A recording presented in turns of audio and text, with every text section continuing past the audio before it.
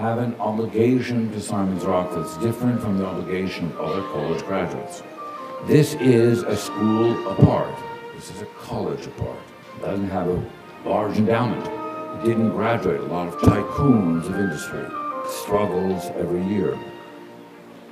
And it merits and deserves your support as you go through life. This is not a plea for money, because I know you have none. But it is a plea to remember the place, not to forget it, not to forget what it has done for you. That was Leon Botstein, president of Simon's Rock and Bard College, speaking at commencement last spring. Leon was on campus recently as conductor of the Orchestra Now, and the Anomaly team was able to sit down with him to discuss music, Simon's Rock, and the liberal arts. Stick around to hear about the direction Leon is taking our school.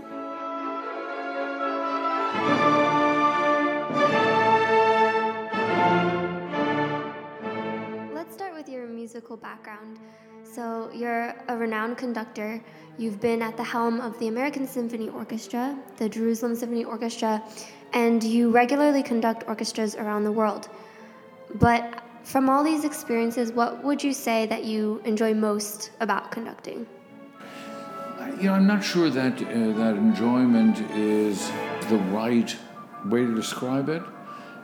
If you have a vocation or a profession, you're somehow called to it. That is to say, it becomes an essential part of your life, and I enjoy my work. And it's funny, I don't think of it in terms of enjoying it. It doesn't mean I don't enjoy it, but when I think, what do I enjoy about conducting, is pretty simple, is making music. In other words, making music with other people. And making the music in a way that you think is distinctive or worth hearing, and that you're not doing something that somebody else is doing, actually, that there is an element of innovation, an element of distinctiveness about the music making. So I enjoy the experience of realizing sound and then communicating it to a public, and different kind of public. So whether you conduct, for example, with an audience that is used to you, comes on a regular basis to hear you, or you're in an audience that you don't know at all. That happens when you travel abroad, for example. I have a concert in London, and with the Royal Philharmonic, and I've never worked with the Royal Philharmonic. I don't know who the audience will be. So that's one kind of experience. I'll be in Mexico in November, for example, conducting in Mexico City. I have a different kind of relationship with that city.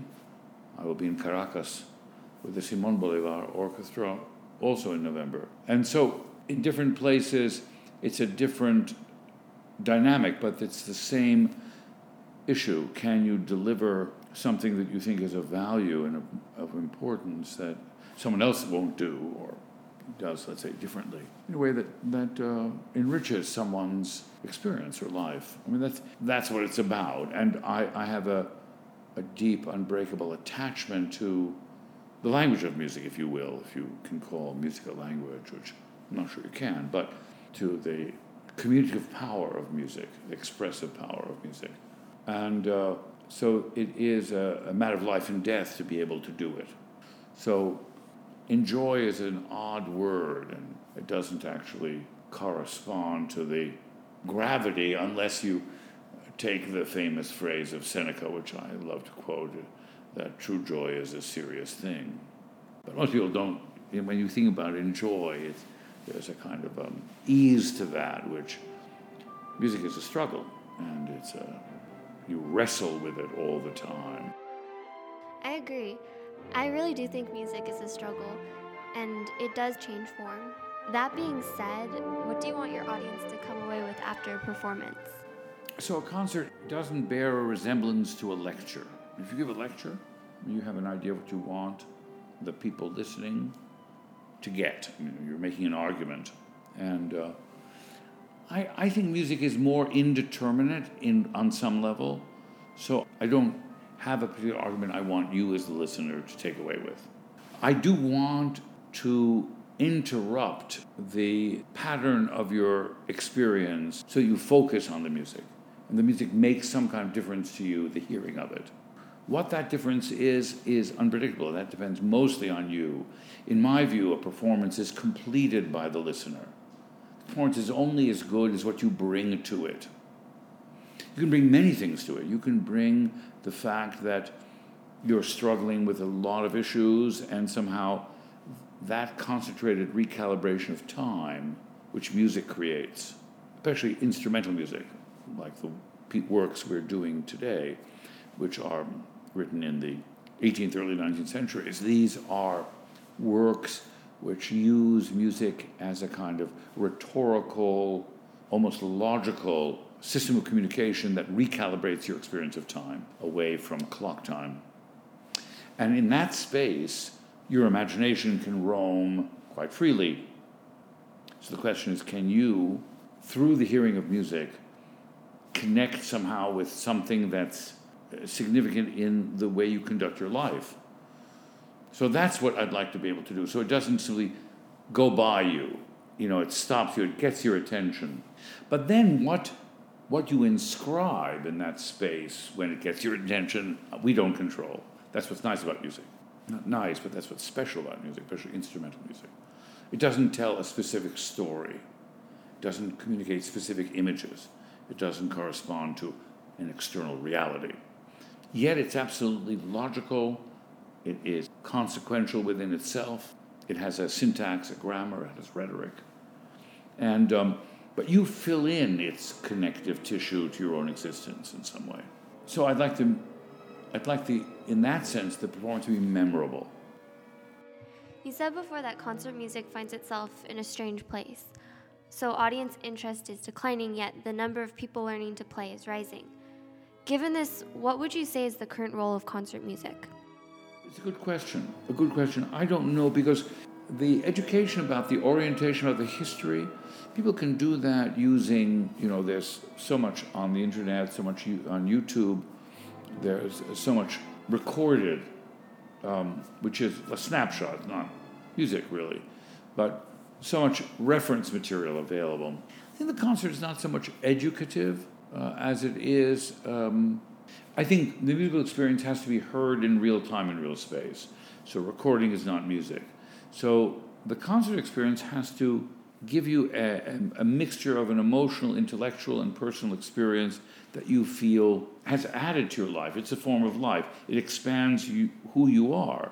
And that's not really educative, but it becomes an essential part of the way you contemplate your life and think about your life. So I can't think about my life apart from music.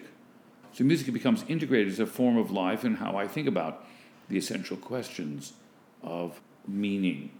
So you want to do that through the concert experience to people who are not musicians. There are a lot of people for whom the listening to music and to the memory of music and the experience of that recalibrated time, which one sits in the audience and one experiences a concert or an opera, for example, that something happens to them that they want to relive. Great. Let's talk about Simon's Rock now. You've been the president of Simon's Rock since 1979 for 36 years. You've seen it change over these years. Where do you think we are heading, and where do you see Simon's Rock in 10 years? I think that 10 years from now, if all goes well, Simon's Rock would be a little bigger than it is now. So it would be probably between 400 and 500 students. BA student number would be more or less the same as it is now, maybe a little larger. The junior and senior year together would make up 100, right? And the rest of Simon's Rock would be relatively evenly distributed between what is now the academy. The 9th and 10th grades would be perhaps a little smaller, maybe 150 students. Then the first and second year of college would be the largest population. So it would be kind of a curve in which the academy would be, in a way, the primary, not the only, but the primary point of entrance into the early college. so that Simon's Rock would be the premier and the residential early college. And like the Bard High School early colleges around the country, of which there are now 7, the entrance point would be a natural one after the 8th grade. But you could come to it after the 10th grade as well. So it would be a multiple entry point, but the primary source of enrollment 10 years from now should be through the academy, although you could still come in. Because I think the plausibility of recruiting a larger number of students out of high school who want to leave high school is a decreasingly plausible proposition. The times have changed. Once people get into a high school, they're reluctant to leave it. That wasn't the case 30 years ago. And so for Simons Rock to flourish, it has to have a natural inflection point with the educational system as it is. Furthermore, I think that Simons Rock will thrive because the high school early college movement, the early college movement in the public sector, has gained a lot of strength. And we are, in a way, all grateful to Simons Rock because they actually provided the basic technical model and educational model for the success of the Bard High School early colleges. We just opened one in Baltimore. We have one in Cleveland. We're going to open a second one in Cleveland in 2017. We have one in Newark. We have 2 in New York City, 3 actually, and 1 in New Orleans. And we're looking at Philadelphia and Atlanta to expand to. So, and there's a growing national sentiment for it, which will benefit Simons Rock.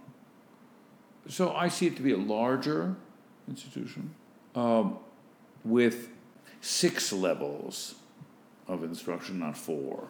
But with the academy, it has added 2, which I think will be an important source of security for the college. The other thing I would think that's different is that the college will probably have much more investment in areas that connect computation, science, design, problem solving, where there'll be a lot more that allows students during their college years to merge theory with practice, that the liberal arts will be connected much more with equipping students with the means of problem solving in a way, using the analytical skills.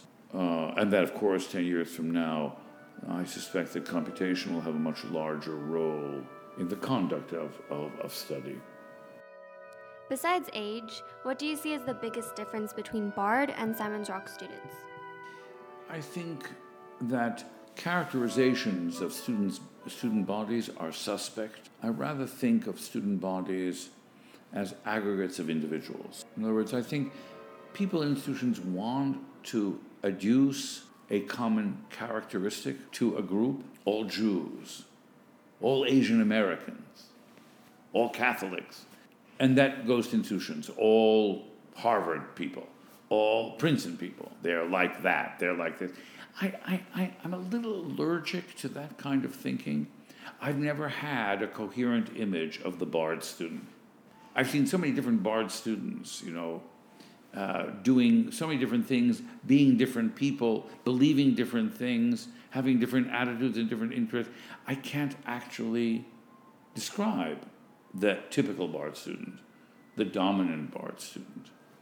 I can tell you what Bard's conceits are, but they are conceits about, aspects of mythology and school pride, but they're not actually real.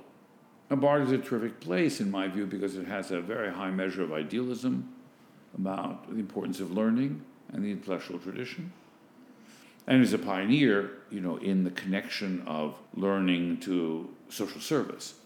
Bard does a lot in the public interest, and that does inspire students to come to it. Students are interested in the arts, in social service, in the environment, in science. But, we have 7,300 applications. We have 500 places. So the diversity of those applicants is very, very wide. And it reflects itself in the student body. Now, at Simons Rock, the big differences are that it's likely that the Simons Rock students are going to have a higher premium on their own individuality because they've taken an unusual step. The students at Bard chose Bard at the moment where they were going to go to college. So it's not the age. You're right. It's not the age that makes the Simons Rock student different. It is the decision to start college early, to break the pattern. And that decision, not the age itself, is a self-selection.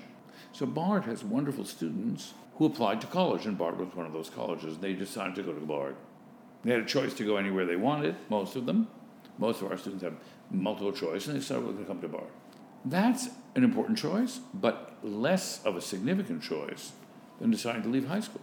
So I would say what distinguishes a Simons Rock student is some greater premium on risk-taking, and a kind of eagerness to define oneself and one's personality.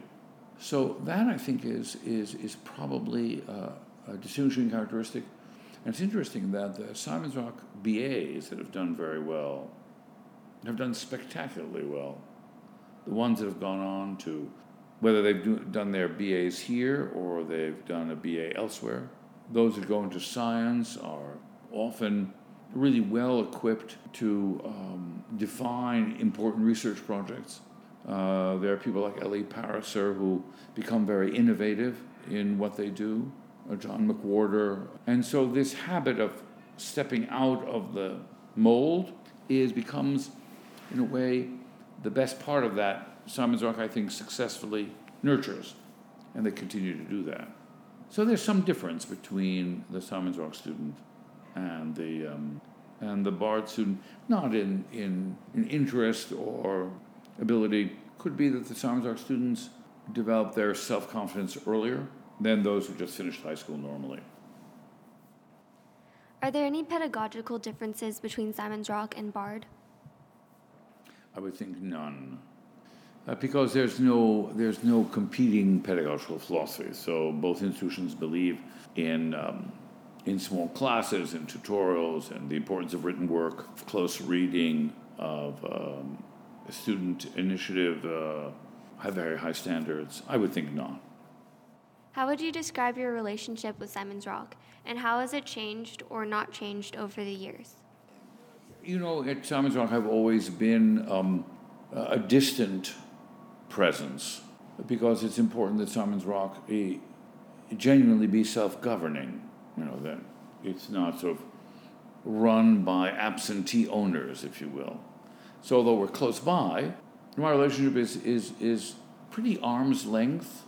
You know, I'm in touch with whoever is the provost and runs the place, and with the sort of senior administrators and many members of the faculty.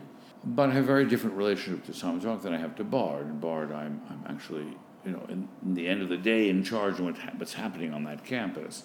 I'm not in this case. You know, I'm overseeing it from a distance, and the responsibility really falls to the provost, and to some extent also to not only the faculty, but also to its own board of overseers. And so it has developed and sustained an autonomous identity.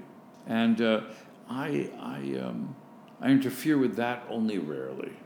So a lot depends, my relationship, a lot depends on who's running the place. So this is in 79, this is 35 years of being responsible for Simons Rock. And so it's changed depending on who was here as provost. During your tenure as president, Bard has grown to be a diverse family of institutions. This arrangement differs from other educational conglomerates because each institution within the Bard family intervenes with distinct missions that spreads the liberal arts among different populations. For example, the Bard Prison Initiative brings the liberal arts to prisoners, Simons Rock brings it to younger scholars, and BSEX brings the liberal arts into high schools. What would you say unifies all of the projects that are housed and supported by Bard? I think the educational projects that Bard has, both here and abroad, share a commitment to the liberal arts, to the importance of the humanities and the social sciences and the arts, in addition to the sciences. It believes in certain importance of organizing a curriculum by problems and not by fields. So it's less strictly organized by disciplines, but is often problem-oriented. Language and thinking is a good example of that. The first-year seminar is a good example. So there are certain pedagogical commitments that cut through all of what it does, a certain conception of the liberal arts, even the process of moderation, the need to do a senior project, in your case called senior thesis. I think there's certain pedagogical intellectual commitments that all the units share, except of course the graduate units, but they share some of the same philosophy. So the Bard Graduate Center for the study of decorative arts, design, material culture, is an interdisciplinary, innovative, humanities, arts graduate program, unique in the world. So it is, the institutions all share a kind of intellectual innovativeness and focus on the problems rather than and the issues rather than a kind of labeled subject matter. Anything else you would like to say to the Simon's Rock community? We're very proud of the Simon's Rock community. It's been an integral part of BARD for over 30 years. I have a lot of personal attachment to it. And like any new idea, the innovation that Simon's Rock was in the 1960s and 70s has to, in a way, keep pace with the times. It can't stand still. One of the lessons we learned from the difficulties that certain institutions have encountered is that your basic principles and commitments may remain the same, but the way you get there will change. So take St. John's College in Annapolis, Maryland, which is a very interesting and admirable place.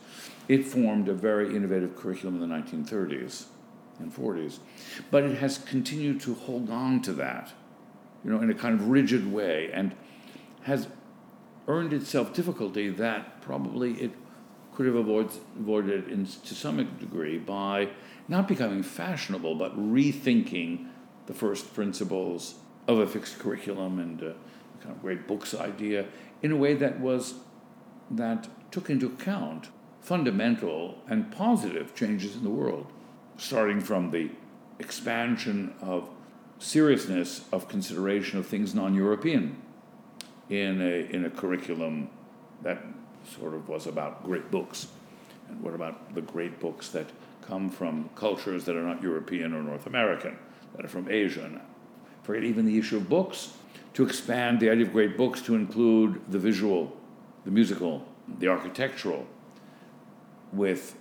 Especially with digital means, you can study great architecture in a detailed way without going there, and that opens possibilities. So the idea of a Commons Core curriculum, which is a very attractive and good one that St. John's pioneered, it did not innovate. It did not have an intellectual ferment.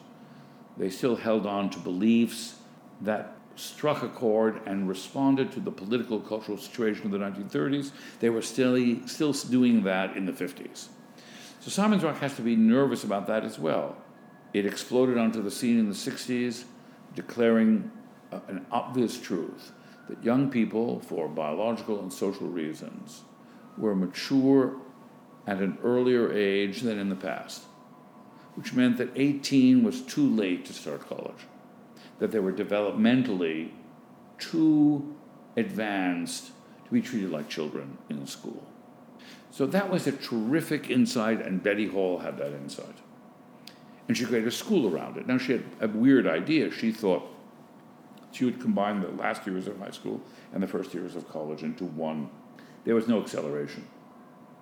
So instead of having 4 years of high school and 4 years of college, there were 2 years of high school, 4 years of in-between something called the early college, and 2 years of college. So it was 2, 4, 2. That was her idea. Now, it never got off the ground. It was a great idea, but never worked. People need always to study history to be able to know the truth. And she got pushed out, and they brought in Baird Whitlock, and he had a great idea, the idea was to do what we now live with, which is to say, okay, take the last year of high school and the first years of college, and instead of making that add up to an AA degree, make that a BA degree. So basically what he did was get rid of the last 2 years of high school, just drop it. That became Simon's Rock. And that's what we inherited and have tinkered with and tried to make work. We then discovered apart from the enrollment issues here, the difficulty of recruiting people out of the 10th grade, taking them out, plucking them out of a high school, that when we were given the chance in 2001 to open the first Bard High School Early College in the public sector, I remembered Betty Hall's insight and realized she was onto something, but maybe in a different way than she thought of it. That actually you couldn't start college early unless you improved the prior preparation. We also knew that the schools in New York, middle school ended at 8th grade. So in order to make it work in the public sector for the disadvantaged, for the poor, in Newark and Cleveland and Baltimore, 90% of our students are from the most underserved and poor population of the inner city. Queens, 50% are on free lunch, nearly 50%. So fact remains that if you're going to do the job, you have to get students at the 9th grade and gear them up so that by the time they reach what would have been the 11th grade of the first year of college, they were able to do the work. And also it made sense because you couldn't plop a school that started in the 10th grade into the city system. So we were forced to adapt to the new circumstances to create what we have the Bard High School Early College. We borrowed the insight we had from the first years of college from the 2-year program at Simon's Rock that leads to the AA, and then we added something we invented as a 9th and 10th. Now the Academy is taking that experience and bringing it back to Simon's Rock as a residential experience, which will help Simon's Rock's overall enrollment picture. So the important thing in general is to realize you're onto a good idea, an important idea that makes an important contribution to the culture and to American education, but you have to watch that idea keeps pace with the real changes in the world. Mrs. Hall's insight is true today. The two of you at age 16, even at age 15, would and will and have benefited from a much serious attitude to your cognitive and intellectual development than you would have gotten in a normal situation. She's absolutely right. So today's 16 and 15 is yesterday's. In the 1920s, it was what people were at 18. There's also a sociological reason. You're treated as a consumer. If you look at all the data, unreliable as it is, about the onset of sexual activity, it is also younger. So the whole societal framework, when you get your first credit card, when you're viewed by the external world as a consumer in your own right, whether it's Hollywood or the clothing industry or the soft drink industry. You put those things together, the current high school system is inadequate. So a basic good idea, similar to the idea that St. John's had, which is a college shouldn't be just a collection of courses, but should be a coherent curriculum with an argument. Great idea. Maybe not every college, but there should be colleges like that. They got stuck with one solution for it, just as we shouldn't get stuck with one solution of what the curriculum should be or what the entrance point should be or how we should solve the problem of providing a better education to young people at an earlier age. So there'll be changes, and changes have to do with the introduction of computation, digital stuff, changing the entrance point. And people shouldn't react viscerally against change. Change isn't good just because it's change. But neither is holding on to an imagined stasis the way it used to be. I always get nervous when people say, oh, it was much better in the past, in the old days. All that tells me is that the person's power of perceptions have declined, or they're looking at the wrong thing. So the two of you as undergraduates look very different from your counterparts when I was an undergraduate. But your external appearance may hide a fundamental similarity about your ambitions, your abilities, your wonderment at being students. You may actually be the same. So if I am a Simon's Rock graduate from 1985, and I look at you and I say, I don't recognize you. Well, you're looking for the wrong thing. because the similarities are not about clothing, they're not about manner of dress, they're not about external signs, they're deeper continuities. So my concern is when people resist change is that they may be fighting a superficial discontinuity that preserves a deeper continuity between past and present. So all the changes going on at Simon's Rock are about actually reconnecting and sustaining a very deep continuity to the original mission of Simon's Rock.